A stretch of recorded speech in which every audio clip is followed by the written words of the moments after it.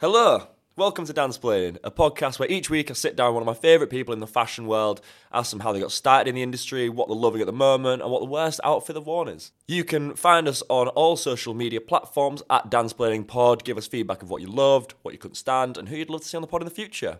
We record bonus content from audience questions, our guest favourite spots in London, and stories that are slightly too juicy for the main pod. For this month only, we are releasing our Patreon episodes for free, so you can have a taster of what will be behind the paywall. And if you like what you hear, you want to support us on this journey, we have a whole host of other things going on, from giveaways, competitions, and a bunch of extra content.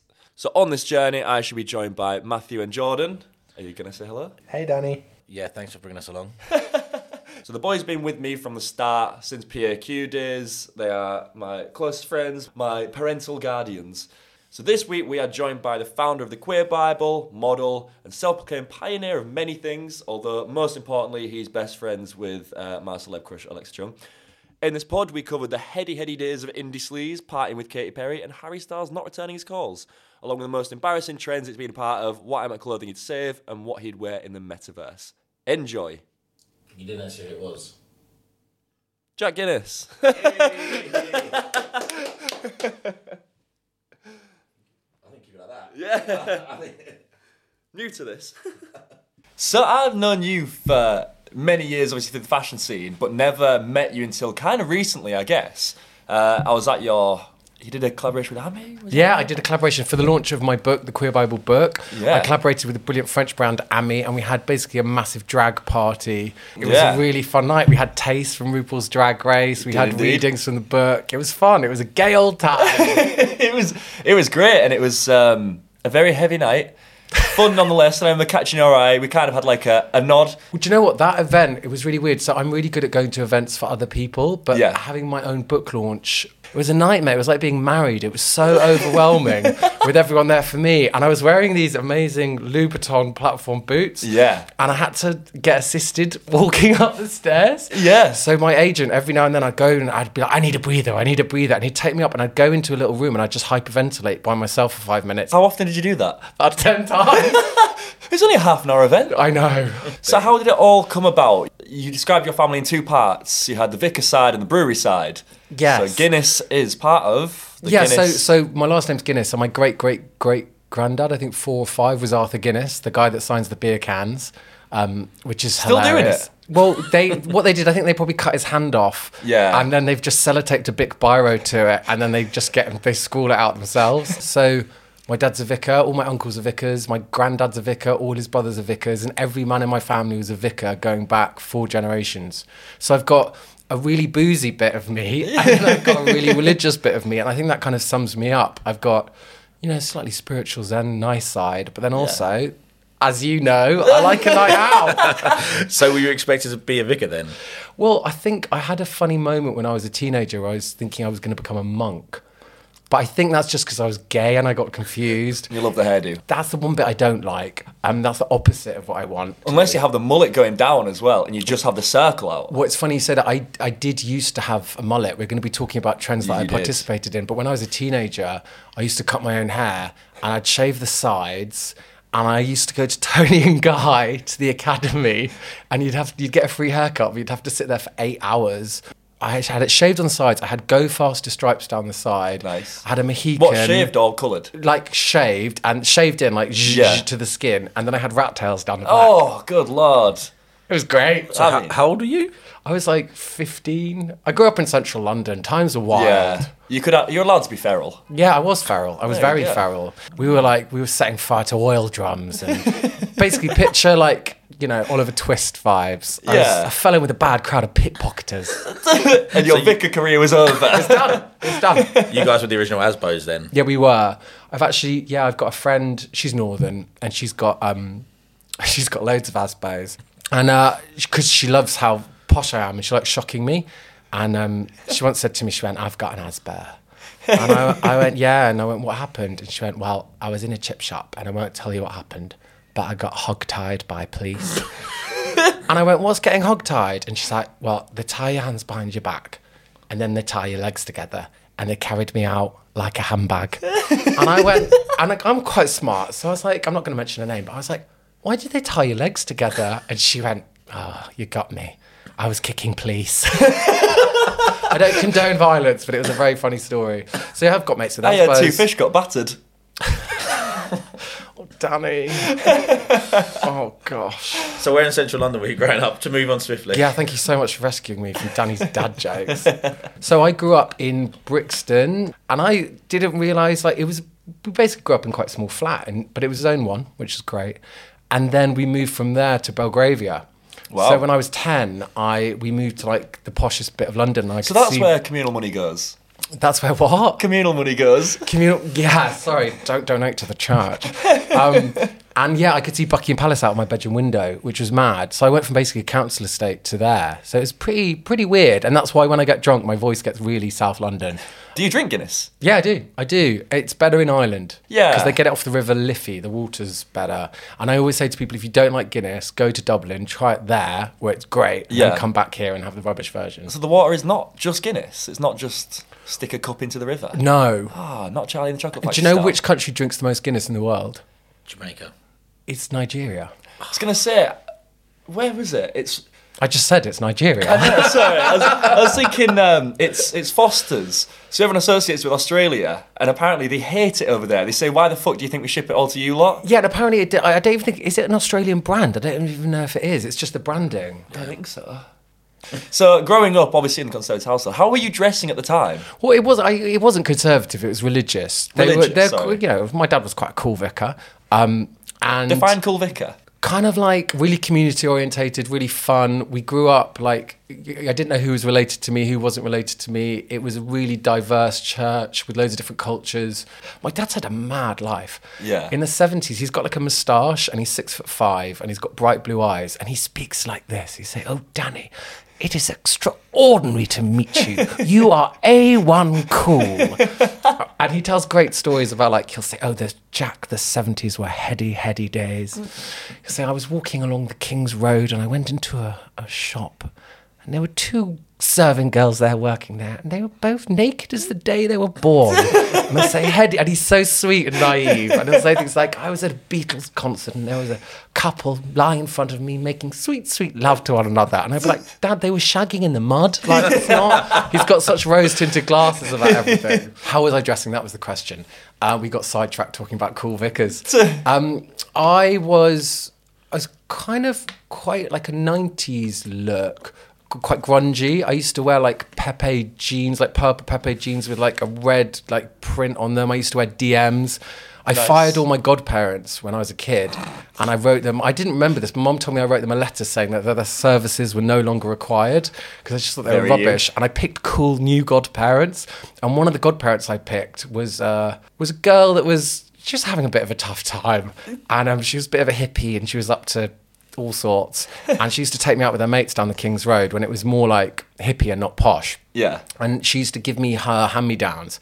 So when I was about 13, I started wearing bright yellow DMs. And that was kind of my look, boots, like proper, like high boots. So I had that kind of grungy punk look. And then obviously we've covered my mullet phase. Yeah. So yeah, it was that. It's funny now that I'm known for wearing like tailoring and stuff. Yeah. All my real old friends are like, "You're a scumbag." You know? Like, and I love a beautiful tailored suit, but that's like a different side of me. I think naturally I'm more of like this whole indie sleaze thing's come back. And like at heart, I am like a sleazy indie guy. I've been loving that. Yeah, it's been really fascinating because I think everyone needs to go through a wild phase to get to where they are. And I think you have to experiment with a lot of things when you're younger. And when people are stifled, that's when they hit the regret phase later on, which is a lot more deep. Like, it's fun when you're a kid. Well, you need to make mistakes, and the time to do it is when you're younger. It's sad to make mistakes when you're in your 20s and 30s, or late 20s and 30s, then you're just a loser. But going back to that, I just remembered my dad used to let me go through his old wardrobe of 70s stuff. So I went through a phase of wearing like flared cords and stuff. Nice. And it's great if you have parents that do have a wardrobe that you can ransack. Yeah. I didn't anticipate that if I had kids, they might want to go through my old Carhartt clothes. Yeah. Like, do you know what I mean? I love how all that stuff's coming back. And I remember my mum saying she regrets getting rid of all her 70s stuff. But I think at the time, maybe when you are dressing crazy, you don't really realise that it's going to come back round again. With that, you kind of went from fathers to daddies, obviously, hanging around. Great transition. Oh my goodness, yes. So I went from the Church of England to gay bars. That was so eloquently put, Daddy. Thank you very much. So how were you kind of dressing when you were going out, like, around pubs and bars? Yeah. I think more of the same. More like, it was at the time when all my friends were in bands. East London was really, like, kicking off. I just moved to... You can name drop. Oh, yes, it was like Block Party and the Claxons. And all my friends were working at Vice, which had just started. And so they had that Old Blue Last pub. So everyone would play gigs and then we'd have parties. And then one of the guys that worked at Vice, him and his wife lived in the flat. God, I'm just remembering all this. They lived in the flat above the Old Blue Last. So the whole place was basically a massive private party. And it was, I mean, to quote my father, they were heady, heady days. And we're talking skinny jeans, battered Convert, or the £5 plimsolls. Yes, that was it. It was. Your long line t-shirts. No, I never wore that. I thought you had it on the most recent photo. Well, it's more distressed neck, I guess, like the Russell Brand-esque. Yeah, but this is the thing. When I look back, I still maintain that when you look at tragic people that were maybe taking it a bit too far, even when there was like a trend like that, I maintain I was getting it right. Yeah. And then there's the loser extreme version of whatever look you were doing. Do you know what I mean? So like, I remember being at school and my mates were into like Blink-182, and I wasn't into that kind of stuff. I was into like proper music.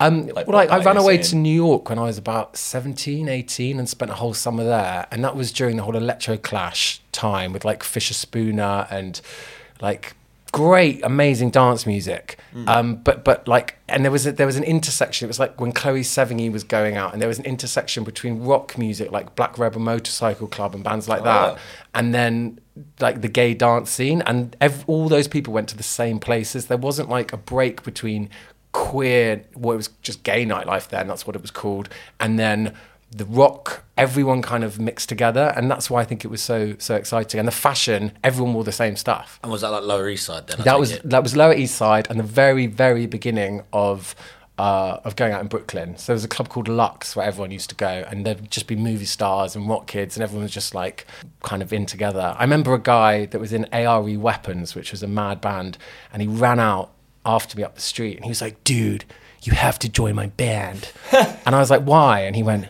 "You're the perfect height." And that sums up just how stupid that era was. Can you play anything? No, but like, I don't think any of them could either. What's your thoughts on Indie Sleaze coming back then? Oh, and what do you think of the name Indie Sleaze? Well, that's the thing, that's American. That's not a British thing, Indie Sleaze. It's definitely an American person that has the account. I think the scary thing about Indie Sleaze is just how old it's making us all feel. And I've had a lot of conversations with my mates that still think of themselves as really young. But when a trend comes around that you took part in, you're like, oh, enough time must have passed now for that to be retro. And the idea of being part of something that is now retro is giving a lot of my friends anxiety and mental breakdowns. Well, even for me, I'm 24 years old and... Same. That's not a joke. Why is everyone laughing? Go on, Danny, you're 24. So I'm 24, and I guess the indie movement was almost my intro to the first thing that was happening at the time. Like, my mum was a mod, my aunt and uncle were punks. I'm sure on this podcast you're going to hear that a fucking million times. It's like my only claim to whatever. It's not fame. You know what I mean? So I was kind of dressing mod, but obviously that was decades gone. But for me, I remember watching stuff like Freshly Squeezed. Yeah. So I remember watching Freshly Squeezed and like T4. And I think that's kind of, you're already shopping at Top Man and River Island. And I think that's when it started to come in where it was like the Cribs, the Vaccines. And it'd be more your blue and white striped T-shirts, your skinny jeans and your Converse. I think that was the first subculture of my age that we kind of hit. It was a scene that you went through. That's really interesting. Yeah. So then... Well, not to drink her out, but... Well, you should have done. So then the slogan T-shirts would have been like started with Henry Holland, and then they would have gone through into the shops, and like that's a really interesting point that you're making. That kids then we didn't have social media in the same way. So if you wanted to connect to a scene, it would be like you'd be seeing like Alexa on TV, and then you'd know that she was going out with Turner, and then you'd see the clothes that they're wearing, and then you'd go and buy your version of that. Yeah. And that way of culture kind of translating out throughout the kind of country, and then the, like MySpace and then Facebook. It's a really interesting time, and like some of my mates that were a bit more nerdy and into music they'd go on the message boards, like if they were into the Libertines, or later like people like the Vaccines, it would be the message board culture, and then putting up pictures where you'd see how to get the look from the band that you loved. But answer me this, do you think there is a scene now for kids to interact with that's happening out there? So like in London, before you could find out what was going on, there'd be certain club nights that you'd go to, and you'd see the cool crowd and you'd make friends with them, and then you'd know that they were going to like Trash on another night. There was like a scene in London, and then in Leeds and all these different places around, you had similar scenes. Does that exist anymore? Do kids get that or not? We had the Basement. There was such a style. It was very much like your Comedy Gas and Play, like the Hearts Converse. Even like old school Vans, you'd have your Dickies work pants and a Supreme t-shirt. It's very like Tyler the Creator influenced and whatever, and just things from everywhere, and it started to get to high fashion. I think from there people are post events and what's coming up, and it would be your gigs, and it would be people posting, I'm off to Amsterdam, where's the best places to check out? And because you know you're in the basement and you'd know you're all roughly into the same kind of things, you could start to recognise people on a night out and recognise their style and be like, oh, I know that you're like, are you Basement fam? They'd be like, yeah, I'm part of the Basement fam, and it'd be like, hey, instant bond. I think it's slightly different though, like, growing up, being part of that indie scene, but then also like, being part of the Basement. I feel like that Basement is like community based, whereas like the indie scene for me, it was a lot more subculture, because what you do, I could see you walking down the street, see what you're wearing, and I'm going to assume I know what kind of films you like, your political standings, and then I'd see you at, say, Trash or Coco or wherever. Whereas with the Basement, it's all because of the internet. It's basically the Basement is cool, and that is now that community's built of coolness. It's a bit more broad in regards to like they'll be listening to, say, XXX, or like or a lot of Travis Scott, Rocky. But then, there might be there's other little Ricky? parts that are popping up around it. Whereas this was very much like you could see someone and know everything about them. I really like what you're saying there. And I think maybe now the thing with the internet is if you're just seeing an image on someone's Instagram, you're maybe taking the look, but without the culture that goes behind it and necessarily the values that go behind it. And that's such a good point, because we were in line with everything. Like, and they were, you knew what kind of humor they liked. You knew they liked the Mighty Boosh. Like, it was all that stuff surrounding it. And now it's like people are just taking the look, but maybe without the culture and the heritage that surround it and go behind it. I'm interested. Like, when I was a teenager, we were wearing vintage clothes and stuff that we bought in like Camden or something I found in the street. Or something someone left at your house after a party.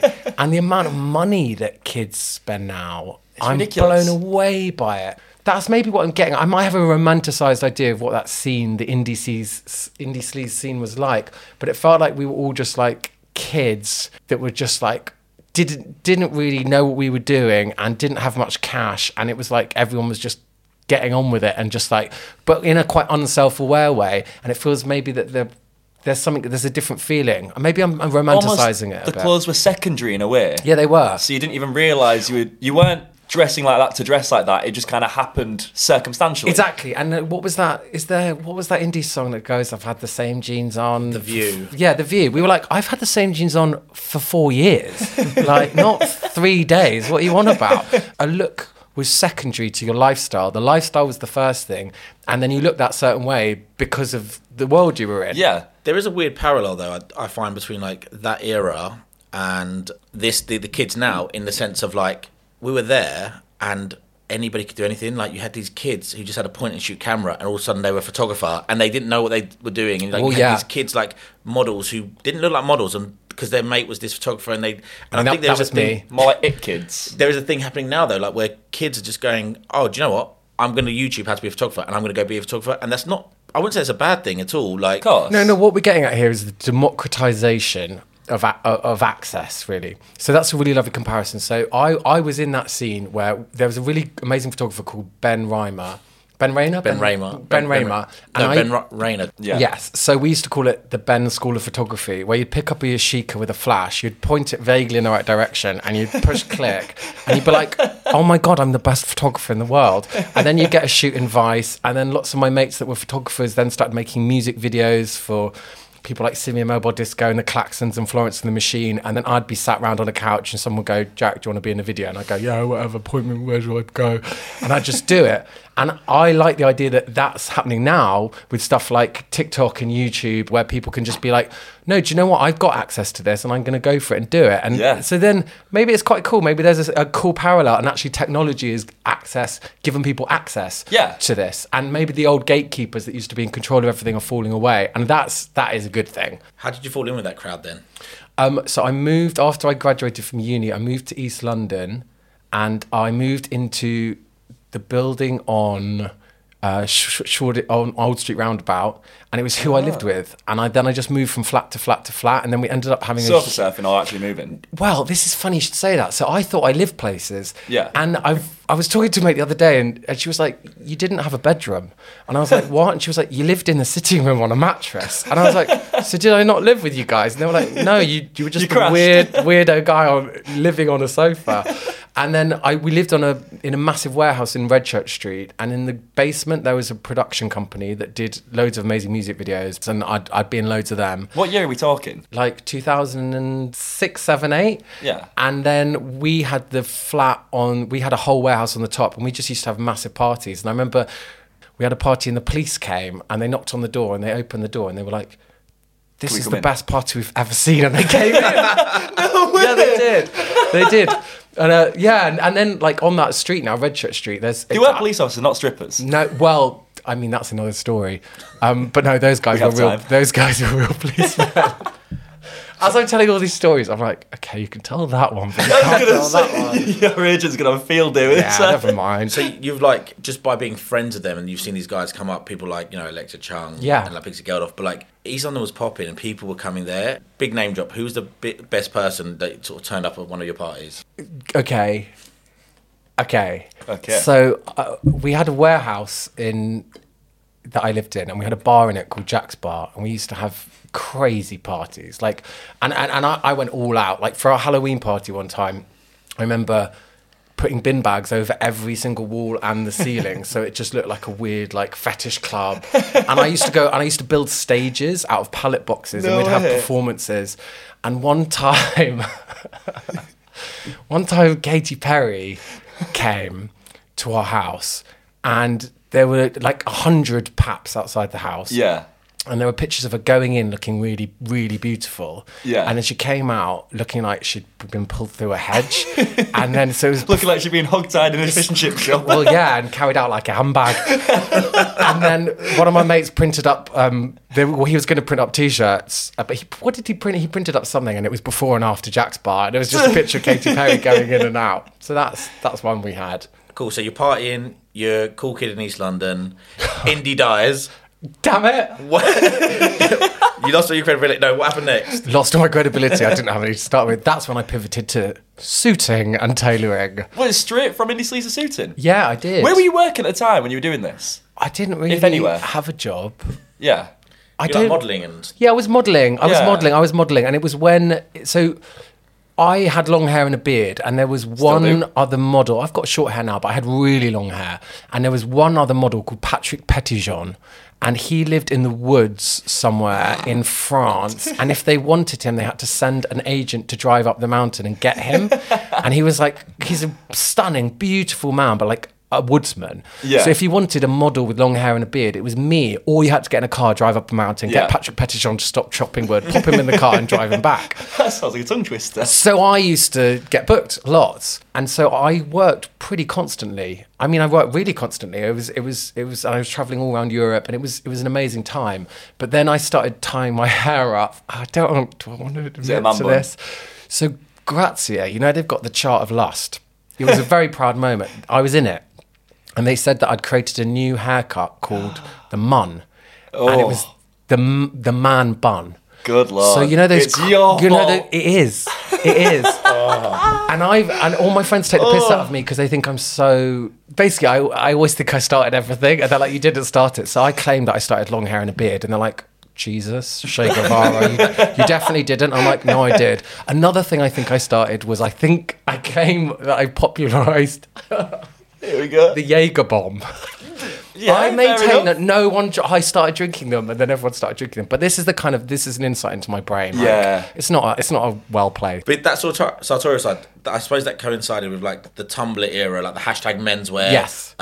Pity, jacket required, Yes, that kind of stuff. So what happened was I had loads of vintage suits, and I started wearing vintage suits, and then brands started. What for? So I'd just wear them out. I'd just wear them out, and I had loads of amazing 60s and 70s suits. Was there any inspiration behind it? No, I don't really know what it was. And I'd wear them with a vest and loads of jewellery. And I loved wearing them. I think maybe I was tired of wearing the same jeans for 4 years. Yeah. And also because I didn't have a job, like a proper one, I never got to dress up. I never had anything to dress up for. So I think I started wearing them because I wanted to, not because I had to. And that felt like Quite similar in that sense. quite fun to me, yeah. And so I started wearing those. And then brands, I think one of the first brands that offered to dress me was Alexander McQueen. Wow. Yeah, and so I'm too big for it now, but I have this incredible kind of velvet. I thought you meant too famous. That's not a problem at all, Danny. That's nothing I've ever said.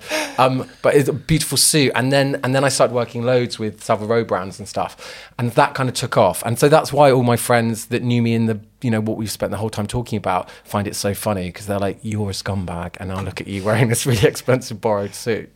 But I've always loved tailoring. I think it's good to have a mix. And so maybe going back to that thing of the vicar and then also the beer, the brewer side, I've got that in me that I like. There's a bit of me that likes to be all like rock and roll, and then there's another bit that likes to get all spiffy with spats. Yeah, business in the front, pride in the back kind of thing. I mean, that put that on my gravestone. There you go. I'm assuming, talking about business front, part in the back, if we're going to go, what is the worst Yeah. trend you've ever partaken in, we're going with that haircut. Okay, no, I'm proud of my mullet haircut. I'm proud of my Tony and Guy mullet haircut. And also, I forgot to tell you, I dyed it blue-black as well. Oh. Schwarzkopf blue-black, which is really 90s.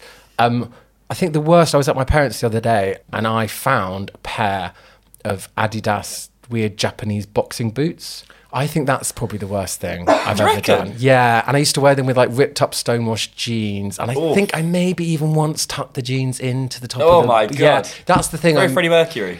No, it was... Can you explain that look? What was it? Do you know what they had at the same time? And Is it what I just called you in? You know the boxing boots came afterwards, but the first ones were like the Adidas flat sort of martial arts trainers. That was it. Yeah. I had those as well. The Balenciaga have done a version. Yes. Oh my God. So The Lonsdales. Yeah. So I had a lot of that. It was very Japanese influenced, and I had some of those martial arts. I had ones with like a weird Velcro thing that were camouflage, that had a strip across. That hasn't quite come back yet. People aren't that desperate. But that was a vibe. If it comes back, we can say that you pioneered that. There you go, that and the mun. What was that transition to where you are now as founding Queer Bible? Yes. Mentoring young sartorial Hello. young men of this. I regret that. How did you go from almost ruining Katy Perry's career to that? So what was really interesting, so I spent 10, 15 years basically selling stuff. But there was a point when I wanted to do something that had more meaning to it. And I'd come to East London to kind of discover myself, find my tribe.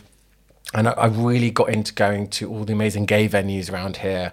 And I started DJing there. So then when I was looking for something of more meaning, I was like, okay, I'm going to go back to the queer community and I'm going to go back to that.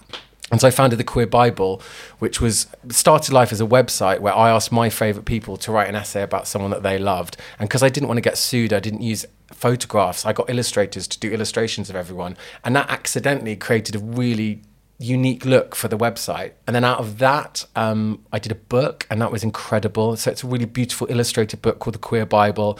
And I was very lucky that after all my years of swanning about, talking to celebrities at parties, I had quite good access to people. So I was able to get Elton John in there, Graham Norton, Russell Tovey, and then mix them up with activists like Lady Phil, who founded UK Black Pride. So it's a real mix of our community. And when I released that book, it was really good because it was like all these years of me fanning about, going out in town, meeting people. and learning how to sell stuff, learning how to package things, learning how to make things editorial, learning how to make things press worthy, get the press interested in it. I was able to package all of that experience together and do something of real meaning that I really believe in. Yeah. And so the Queer Bible is editorial, it is beautiful, there is a bit of celebrity in there, but it's also stories of meaning, putting other people, not myself, front and centre. And now I'm like, no, do you know what? I'm setting back now and I'm letting other people go forward, and I'm really enjoying telling their stories. And funny enough, we've just recorded the Queer Bible podcast. Hey! So that's coming out. So subscribe to that. When's that out? It's out soon. We haven't got a definite date, but I've got some incredible people on there. I've got like Russell T Davies, who did It's a Sin. And it's a real mix of people, and it's really funny, it's really moving, and it's very intellectual, just like your podcast. Speaking of which, so when you said about Graham Norton, his like a quote in your book was he didn't want to tell anyone, he didn't want to come out as gay. He said it would like burden people. Well, it's very funny what he said. So Graham Norton said that I won't do the accent. Yeah, I'll do the accent. Go the accent. I'm Irish, so I can do it. There you go. He was saying that he was like, being gay is you can't be gay by yourself. You need someone else to be gay with. So there was no point in coming out as homosexual if I was just going to be watching television alone, a homosexual, or riding around the village on my bicycle, homosexual. It's really funny. And so then that's why he went off to San Francisco. And I think that's a universal thing. It's not just for LGBTQ plus people, it's for everyone. When you realise who you are and you realise that maybe you're different from your family or maybe different from your friends from home, you need to go and find your tribe. And that's what we've been talking about with fashion and with music.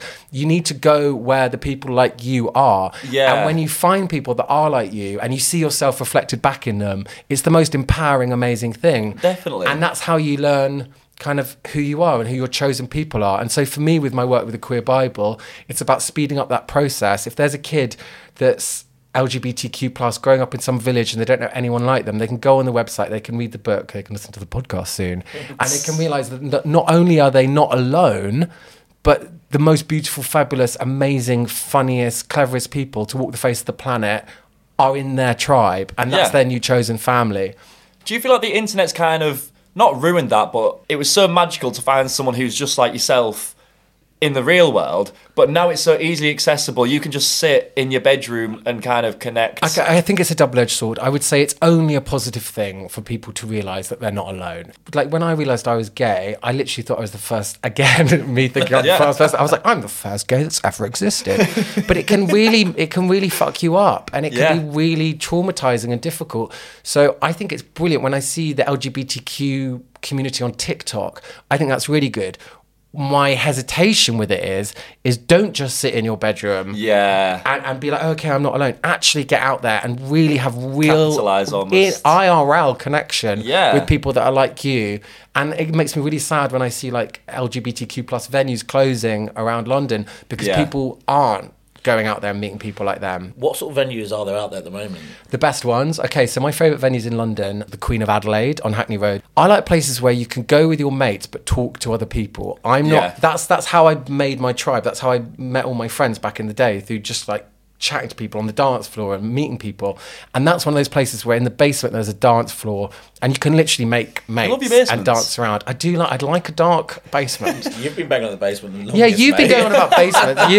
You with your Facebook pals. I'm talking about in real life. And then, so that's great. And then I love the Glory. So they do lip sync competitions. They're great. And they have a drag king competition, which is really, really cool. And that's a really inclusive space where it's not like... I've noticed it's gone from traditional gay bars to queer spaces. Yeah. And I think that's really exciting to me, where it's really inclusive and people feel really safe. And I think there's been a lot of misogyny and racism and not very nice aspects to some gay venues where people don't feel welcome and they don't feel included.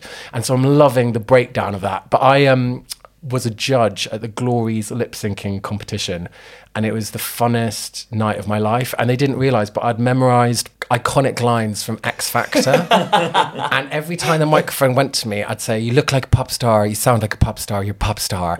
And every single thing I said... That Louis Walsh? That was Louis Walsh. Yeah. And every single thing I said was a famous quote. And after only about 3 times did people start to shout out, X Factor, he's doing X Factor, he's doing X Factor. And no one realised. It was really, really good. And I think it's really important that people go out and support those venues, because if you don't, they will close. And areas are only cool because of LGBTQ plus people. We're the ones that make it cool. So if you don't support our venues, then London will just be one big pret-a-manger. So I've never been to Queen Adelaide, but I have been to a lip sync competition, and I tell you what, they're fantastic because it's a great middle ground between a karaoke where if someone's insufferable, there's no stopping it. Whereas if you don't like the lip sync, if you don't want to watch it, you turn around, you listen to regular music. You face the wall. It's perfect. It is the perfect middle ground to karaoke. What's your lip sync song then? Oh, I don't think I don't really do karaoke, but mine's always Park Life by Blair. Oh. I love the Phil Daniels accent. Yeah, of course you do. Yeah. How does that one go? Confidence is a preference for the joy. I'm not gonna I'm not giving it all away. Come on, not in front of a real Londoner. That was good though. 100%. I was impressed. I didn't want to get too into it, otherwise I'd have gone full Cockney arms around. I'm literally walking across stage. I'm owning that stage. Yeah, no, I really bet you are bawling about. 100%. I'd chuck something at you. So I underwear think usually with karaoke. With karaoke, I think either you get this indulgent karaoke singers, or you get crowd pleaser karaoke. Yeah. I always want to do an indulgent one, but that's not what the people want. So one of my favourite ones I do is Freedom 90 by George Michael. Nice, great tune. Because you can get them involved. And you're like, freedom, I won't let you down. And I was hosting a charity. I'm not doing it. Okay. I was hosting a charity event for name drop. Get ready, everyone, for Samuel L. Jackson. Hey. At Abbey Road. Wow. And I got to sing Freedom with a full live band. With an orchestra. I just kind of, no, it was a proper jazz band. And I just kind of remember blacking out because I was so nervous. And then when I came back round, I'd finished. And I had no idea how I'd done. But that was probably one of the funnest things I've done. So, going back to the Queer Bible, who would be your favourite contributor? I'd love to get RuPaul in it. Because one of my friends recently said, like, they noticed a certain vibe with my trajectory of my so-called career, and they were like, is everything you're doing just to try and be a guest judge on RuPaul's Drag Race? And it's a long game. It's been like 15 years in the making, but I'd love RuPaul. I wrote my essay in the book about RuPaul and about how RuPaul's drag weirdly was a little bit like my journey of wearing suits, selling a certain type of masculinity. And I was basically in drag for a lot of my career when I was not talking about being gay, when I was selling a very performative type of rugged masculinity. I was either doing sartorial tailoring shoots or I was like the outward bound guy. And all my friends would laugh because they'd be like, you can't do any of this. You can't even ride a bike. And then in the shots, there'd be me on a Harley Davidson and rock climbing like down a glacier in Iceland. And they'd be like, this is absolutely insane. So in my essay, I wrote about how RuPaul found their stardom through doing drag and now is performing as RuPaul out of drag. And I mirrored that with my career, that I went off and took this tangent, which we've covered quite thoroughly today, of going from indie and then into tailoring and suits and being really performatively masculine, whatever that means, and then now coming through and getting to be more myself. So yeah. Talking about the way the queer community is able to sort of like not have to like hide behind, you're talking about George Michael. You're talking about like the queer community make an area cool, and there is like a coolness to it now, and I think it is being platformed via shows like Euphoria and things like that. Like, how does that make you feel, like being someone who had to grow up in an era where maybe you did have to hide it? I spent 10, 15 years like hating myself, suffering from crippling anxiety and depression, not wanting to be alive. Like, it was bad. I was so unhappy, and part of that was because I didn't feel that part of myself was acceptable or be accepted. So I look at kids today and I'm so happy for them that they don't have to go through everything that I went through. Yeah. I'm also a bit jealous of them. But then also remember, like, we live in a bubble. Like, yes, on TV shows it looks really accepted, but kids are still getting queer bashed, trans people are getting murdered. Like, it's not safe out there for LGBTQ plus people. You can't get improvement to culture and to politics unless these things are happening. So there is a shift, and it is amazing that I see RuPaul's Drag Race is one of the most popular shows in the world. That makes me happy, but we've got so much further to go. And I think that while we need to celebrate all the progress we've made, especially me as a very white, privileged, gay, cis man, I need to remember that there are loads of members of our community that don't have all the privileges and access that I have. Yeah. And before we move back into like the sort of the fashion stuff like that, I think we've got an audience here that is quite young, yes, and I'd say probably more heavy male, white, het, cis. That's great. All my best mates are. Hit me. What can these younger people do to aid these things you're talking about? That's a great question. And like, you can't operate in today's society, especially in cool scenes, unless you are clued up and supportive of other people. I think we saw that in Black Lives Matter with loads of white people trying to educate themselves about this. It's about education. There's no excuse now not to learn about stuff. Yes. Like when I launched the Queer Bible book, I had loads of interviews with older guys on the radio, and they'd be like, so I thought we couldn't use the word queer and all this stuff. And it's like, and I'm really open to having conversations. My trans friends and my non-binary friends educate me every day, and they're so gracious and generous with talking to me about what terms I should use and how I should think about stuff. And there's so much out there. There's so much out there for people to learn about. And I would say to my straight mates, just be a really good ally. Like, watch how you talk, watch about the things you say, because like you notice it with your mates. Like if someone starts off making a joke, it's a slippery slope. And I think we all need to check on each other. And like if one of your mates says something that isn't cool, or you think they're thinking about something in a wrong way, just take them away privately and have a little word with them. And if you're not sure about terms, and I'm not, I had to do a whole book tour. And I did so much preparation, and I still made mistakes. Like it's about people's pronouns, about using the right gender terms, about using the right terms about LGBTQ+. It's different. Lots of people don't know about that. I don't know everything about that. So I just say go out there and educate yourself. And the biggest thing is if you come to people with like a good heart. Yes. That is everything. Like I've got terms wrong sometimes, and people know that I've got the best of intentions, and I think that's it. So I think just educate yourself and be really supportive, because people could be having a tough time. You don't know what people are going through. So I'd just say be a good ally. And like also straight guys, no girls are going to want to shag you if you're homophobic or transphobic, because it's just not cool. No one's expecting you to know everything about everything. No one's going to belittle you if you say, sorry mate, like how does this work? If you're curious, there's a way you go about it, and it's nice to. I do think educating yourself if you're curious though, because it's not on the person. It's not on the other. Like sort of a minority voice to educate you as a white male. Like, and I agree with that. I will also say that especially my trans friends who have the most reason to be chippy or defensive because they deal with so much abuse. They are the most generous people out of everyone. So yes, it is up to you, and there are loads of resources out there. Like Stonewall is a really great charity, and they've got loads of information on their website about terminology and stuff. So it's a really easy place for people to go and learn. The Queer Bible has loads of the historical stories to learn about the contribution that LGBTQ+ people have made to history and culture. But also, like, if you've got a mate and you go there with an open heart and you're not being a twat, they want to talk about it as well. And maybe they don't know all the answers. Maybe they haven't got everything, and you can work it out with them as a mate. And I think that's what it is. It's about intentionality. Definitely. So just, don't be a CUNT. How has the queer community influenced your fashion sense now and your style? Massively. I think the queer community have really influenced my style in terms of when I was younger, 100%. Then I slightly retreated into a slightly more traditional, like masculine fashion in terms of tailoring. There's nothing more traditional and straight guy looking than a suit, even though queer people do rock them and subvert them. And now I'm loving, really inspired by kids, seeing people playing with gender and their clothes. And that doesn't matter whether they're gay or straight or queer or otherwise.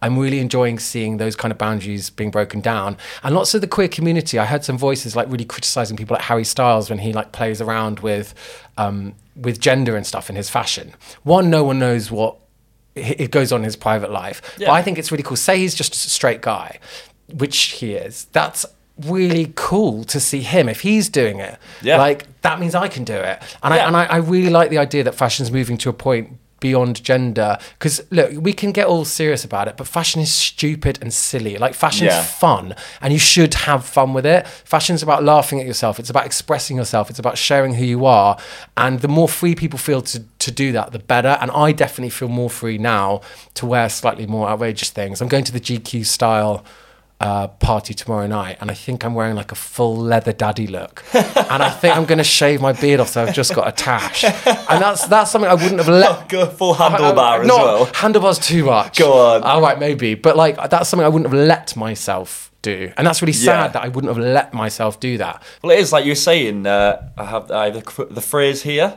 It's like status giving armor.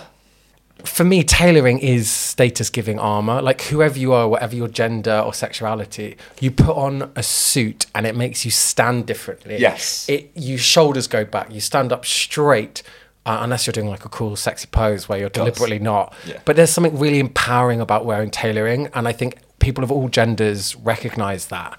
And for me, especially if I'm feeling a bit crap, I'll put on a suit and I'll feel like a different character. And that's really fun, and that's what fashion should do. Have I told you about this, Jordan? You have. So I used to, if I was like mega depressed, I was living in London and I was just staying in bed for 3 days at a time, completely stewing. I hadn't showered, hadn't shaved, hadn't done whatever.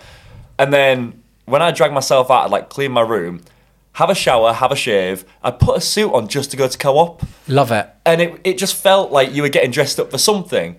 But that is the power of fashion. It's the power of fashion to make you feel human. Yeah. And I think also, we've talked a lot about this, about suffering from depression, anxiety. Number one, clean your bedroom. 100%. Clean space, clean mind. Clean space, clean mind. And then have a shave, or not, if you've got a cool beard like me. And then put on a suit and go to the Co-op. And what are you getting from the Co-op? Ready meals. I'm getting a ready meal. Yeah. What individual person wears a suit better than anyone else? Oh, I think Bowie wore a suit amazingly. Grace Jones. Yeah. Annie Lennox wore a suit brilliantly. Weirdly, those... It's very era-specific. I know. I'm trying to think of now who wears a suit really well. Danny Lomas. Lomas, when I saw him crying going to the Co-op. Damn fly doing it. You know, I think there's been like lots of red carpet moments with there's been lots of red carpet moments with females like rocking up in like amazing suits. Power suits, isn't it? Yeah, there's something very sexy about like a woman wearing a suit. I think it looks really, really even great. Alexa's always worn blazers. She does wear a blazer. She loves rocking a tuxedo as well. He lasted longer before he asked a question about I know. that. Can I just say, Danny's obsessed with Alexa. I have fancied Alexa Chung since I was probably about 12, 13. And that's her never coming on the podcast. Yeah, you know, I know why I'm here. Anyway, so I'm going to not direct any Alexa Chung talk to you. So I'm turning away. Yeah, so she's one of those women that looks brilliant in a tuxedo. Everything. And oh my God, and really realises the power of tailoring, as we were talking about before. Stunning. Great. What's the number? Absolutely not. Absolutely not. It's 1, 2, fuck you. 1, 2, 1, do 1. So, with the brands that you wear today, starting with tailoring, if we're on the subject, what are your go-to tailoring brands? Yeah, see, it's really sad that Topman's over, because they used to do really affordable tailoring, and off the peg, and their sizing was really good. They were great. My big advice now would be go to a vintage shop, find an amazing cheap suit, and if it doesn't fit exactly right, get it altered. And you can find really cheap people that do really good alterations. 20 quid for an alteration? Yeah. If you pay 20 quid for a suit, 20 quid for an alteration, you've got a tailored suit for 40 quid. Yeah, and then I'd say work out what silhouette you want from looking at high fashion suits, and then get it altered accordingly, and also do it for your body type. Yeah. I think tailoring is the most forgiving form of fashion for different body types. If you're a long, tall streak of piss like you, Danny... You're not wrong. but it's amazing. It really is amazing for empowering you, whatever your body shape. So I would say go to an amazing vintage shop and get it altered. Yeah, because I think at the end of the day, people think suits is this whole, you're wearing a suit, it's an outfit. At the end of the day, it's a pair of trousers with a matching blazer. Underneath it, you can play with whatever. You can wear floral shirts, you can go for regular shirts with a tie, you could go T-shirts, a vest. You can go anything. Polo neck. People need to not be as scared of suits. And once you start to play around with that and you start to feel good in that, you'll find what you like and what you don't like. It doesn't have to be super expensive. You can get a full suit tailored, as we say, for the same price as some trousers. And my granddad used to put brown paper behind it and fold it up and really take care of his clothes. And I think the thing with disposable fashion is we're educated now to think of clothes as you just wear them, you take a picture on Instagram, you wear it out one night and get rid of it. Yeah. No, take care of your stuff, buy really good quality stuff, buy well-made stuff, take care of it, and it will take care of you. Exactly. So outside of suits, where do you shop regularly? I don't shop a lot. I love Ralph Lauren. What I like about it is it has something for everyone. And if I don't know, I really like that kind of the old school like New England look, that Cambridge look. Preppy. I love the preppy look. Yeah. So, any particular label within Ralph? Purple's very, very beautiful. But even like I just like a pair of nice chinos and a nice clean t-shirt. I always say to guys that if you're trying to work, Danny, brilliant. Danny's literally wearing that. If you're not sure about where to start with fashion, find a male style icon that you like and start copying them. Daniel Lomas on Instagram. So it would be like Jack Guinness on Instagram. It would be, like Marlon Brando or Steve McQueen or whoever. But yeah, it would be Ralph Lauren. I love Drake's. Drake's fantastic. Yeah, Big they're love great. Drake's. They're beautiful. So yeah, that would be my big tip. You said like some style icons from like the 60s. Yeah. Who now should someone look at, do you think? The problem is now, so many people get styled by stylists. You're often not saying that you like that person's style. You're saying that you like that person's stylist. The stylists I love, Rose Ford is amazing. She doesn't put herself front and center, but she dresses all the cool young actors. She's brilliant. Harry Lambert, who obviously does Harry Styles, he's really fun. He's like my favorite queer stylist. But yeah, it's that the era of like individual characters that like dress themselves. Like Kate Moss was cool because she dressed herself. Like she picked up those looks. She wasn't getting styled or told what to wear.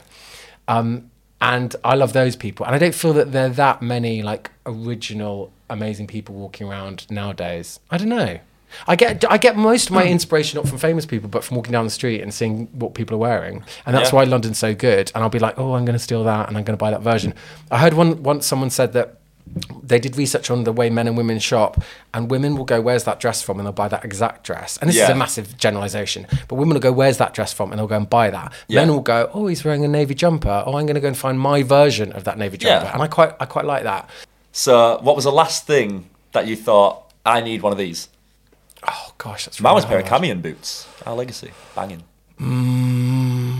Gosh, I actually can't think. Oh, I know what. I got some plastic trousers from Fiorucci. Just in time for summer. Just in time for summer. Bit of talcum powder on your legs and don't stand near any radiators. Boom, done.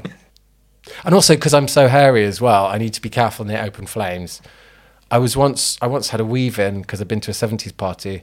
I was talking to a girl and I was chewing her ear off and she went, "You are on fire." And I went, "Oh, thank you." And she went, "No, mate, you're literally on fire." And my weave had got set on fire and I was in flames. So that's why you don't stand near radiators. That's why. Not just PVC, it's just a Jack Guinness. It's a Jack Guinness in thing. general. Like. Don't get too hot.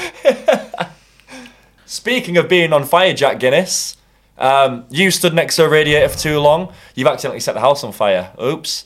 You can save one item of clothing. What would it be and why? It would be the first piece of bespoke suit that I got. It's from Huntsman Savile Row. Lovely. It's like a hunting suit, like a tartan hunting suit. Tweed. It's a tweed hunting suit and it is incredible. Yeah. And it's so thick that when you put it on, you have to stand almost to attention and you walk completely differently. And it fits to every contour of my body. And it's the most beautiful thing in the world. Huntsman Savile Row tweed suit.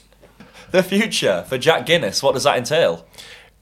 Very open-ended. Yeah, no, more queer Bible stuff. More queer Bible stuff. So what is that? So it's going to be, it's all about amplifying the voices of my community and telling their stories, and I'm not fussy how I do it. So it might be documentaries, it might be short form, it might be more essays and illustrations. Podcast? The podcast is coming.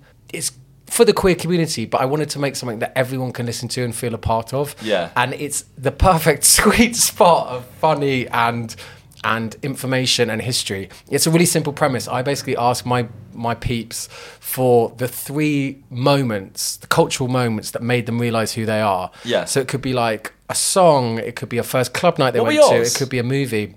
Definitely Elton John and RuPaul, that was a big moment. Going gay clubbing for the first time and being in a room full of thousands of people that were just like me. Thousands? Yeah. It was it a basement? It wasn't. It was at the venue, the old GAY that was at the Astoria Theatre that's got knocked down. That was amazing. And then probably watching the documentary Paris is Burning about the drag ball scene in New York. That was a big light bulb moment for me. So yeah, those are my... Basically, I've just done my own podcast in 2 minutes. Shit. Yeah, don't bother listening to my podcast. Just listen to that. What's the best free thing you've ever got? Oh... my friends hate me. Do you know what? The way I get around my friends hating me for getting free stuff is I'm very generous. Yeah. So I've got like a library, and if you've got like a wedding or a funeral, you come to me and I'll kit you out. I think the suits, my suit collection is pretty sick. How many have you got? I've no idea. I've got a lot, maybe 50 or 60. Wow. But I walked for Dolce & Gabbana a few years ago. I did it a couple of times, and I've got a couple of handmade Dolce & Gabbana suits, and they are incredible. Dunhill too. Dunhill's fantastic.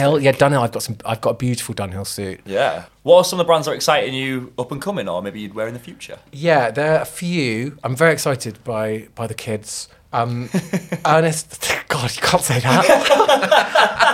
Young designers.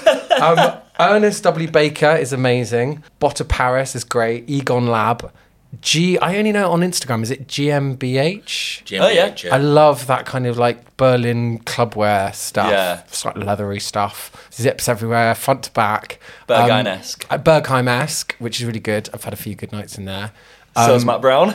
Oh, handsome Matt. Handsome Matt. Look at I wish you could see the kind of knowing, cheeky, the redness that he's got. Yeah, the quiet look, the glazed over look in his eyes. He's remembering. He's having flashbacks. Come back to us. Come back to us. Still stinks of piss. You know? 9 and climbing. Yeah, so I'm loving the way fashion's going at the moment. I think it's really exciting. Daniel Fletcher, I love him. He's an old pal, and I've watched him go from kind of graduating through, and I'm very proud of him. And he's with Fiorucci now, and his own label, Daniel Fletcher's. Daniel W. Fletcher, is it? Daniel W. Fletcher. Daniel W. Fletcher. I think that's the first time I proper met you. It's me, you, Raven, and Daniel in the taxi on the way to Strand. Pretty sure it was. Yeah, a party. A party. Is it a party? Yeah, that sounds like me. Was I wearing borrowed clothes in a taxi? I think it was. I think it was after plastic your pants. Was I wearing plastic pants, staying away from It was after radiators? your own Yeah, that was party. me. Oh, was it? It was after your own party. Yeah. Oh yeah, that was great. That was great. That was the night I was wearing the Louboutins where I couldn't walk. Yeah, so the future of fashion is looking bright. It is. What kind of pieces catch your eye now?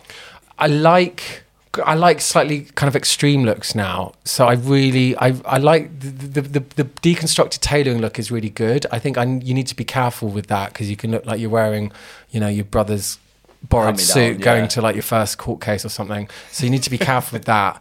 But I'm really into all the innovations, like with brands like Nanushka, who are finding alternatives to leather.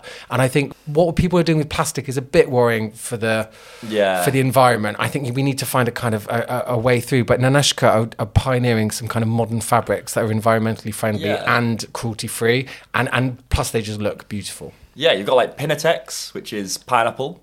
That's quite cool. See, fabrics like that are very cool, and I think what's going to be really interesting in fashion next is kind of intelligent fabrics. Yes. And the innovation that's going into that. And if something can be kind to the planet and look really cool, it's great. I just go back to that thing of just like buy really good quality and keep it forever. Yeah. And as we've talked about, all these looks keep coming back round, so keep them in your wardrobe. Are there any pieces from the Indie Sleaze phase that you've still kept? Well, they all fall apart. That's the problem because I was dancing so much. But all the jeans ripped, always around the crotch, actually.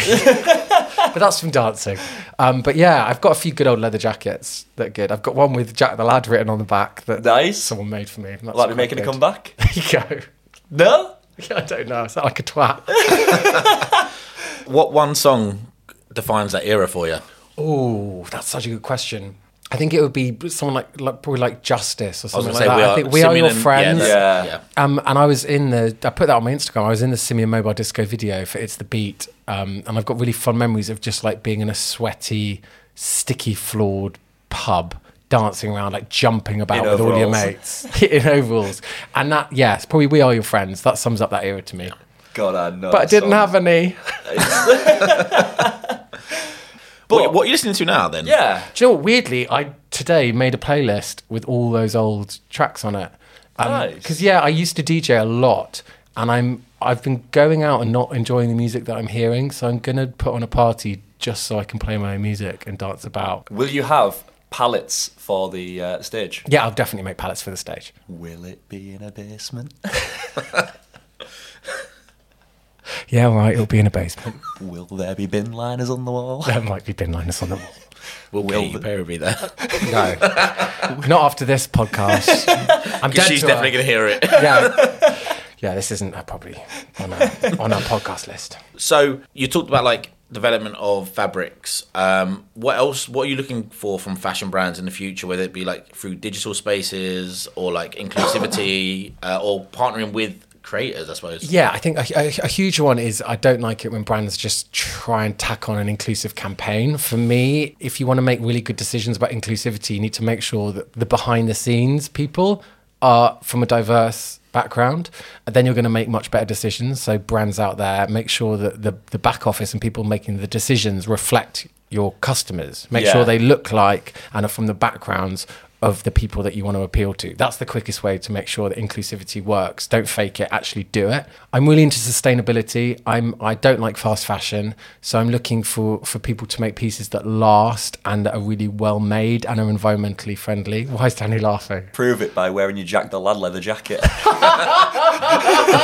Do you know what? Screw you. I'm gonna wear it. I'm gonna put my dodgy leather jacket where my mouth is. And just young talent. London's got. I've noticed that Brexit has really screwed up loads of the stuff in the fashion industry, and that really pisses me off because we have the best talent in the world. Yeah. Like all the fashion houses in the world, they look to us. They look to our streetwear. They look to our young design talent. They look to our music scene. So I'm really excited for the next generation of kids coming up, and people like the BFC, British Fashion Council, are really good at supporting that. In terms of the digital space, I did a really interesting project with Google Pixel recently where we were designing clothes for the metaverse, and I designed a really beautiful coat that is like people can buy and they can put it on their avatars. And I think one of the ways round fast fashion is if all these influencer kids are wanting to buy clothes and wear them for one photo, I think the future is going to be that item not really existing and it being a digital piece, and that's really exciting. And people really want to dress their avatars, and as the metaverse grows and with gaming and things like Fortnite, people are really into that digital fashion space, and I think that's where a lot of innovation is going to come from. God, that sounds so serious and boring, but it's true. Like, our final question is about the metaverse. Your avatar in the metaverse, Jack Guinness, what would it be wearing? You can have one outfit forever. What would it be? Do you know what? It would be a mad fake fur coat. Yeah? That would be it. It's digital, so of course it'd be fake. Okay, damn it. Oh my God, I'm so stupid.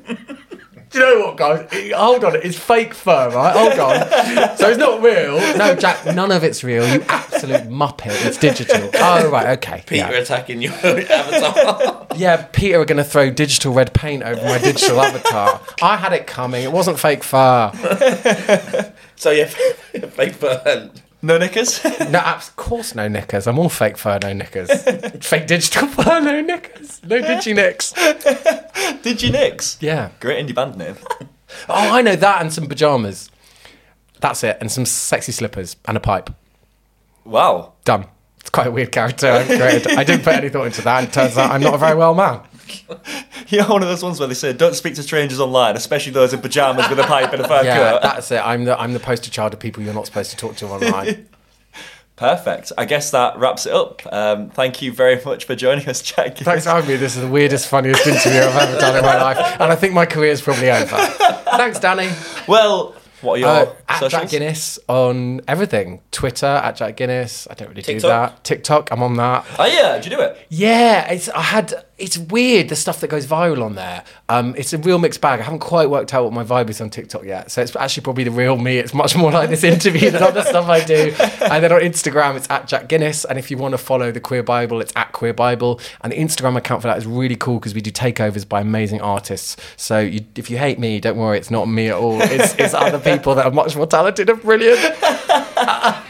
There we go. Thank you very much. Catch you in a bit. I've had the same jeans on for 4 days now. I'm gonna go to a disco in the middle of a town. Everybody's dressing up, I'm dressing down.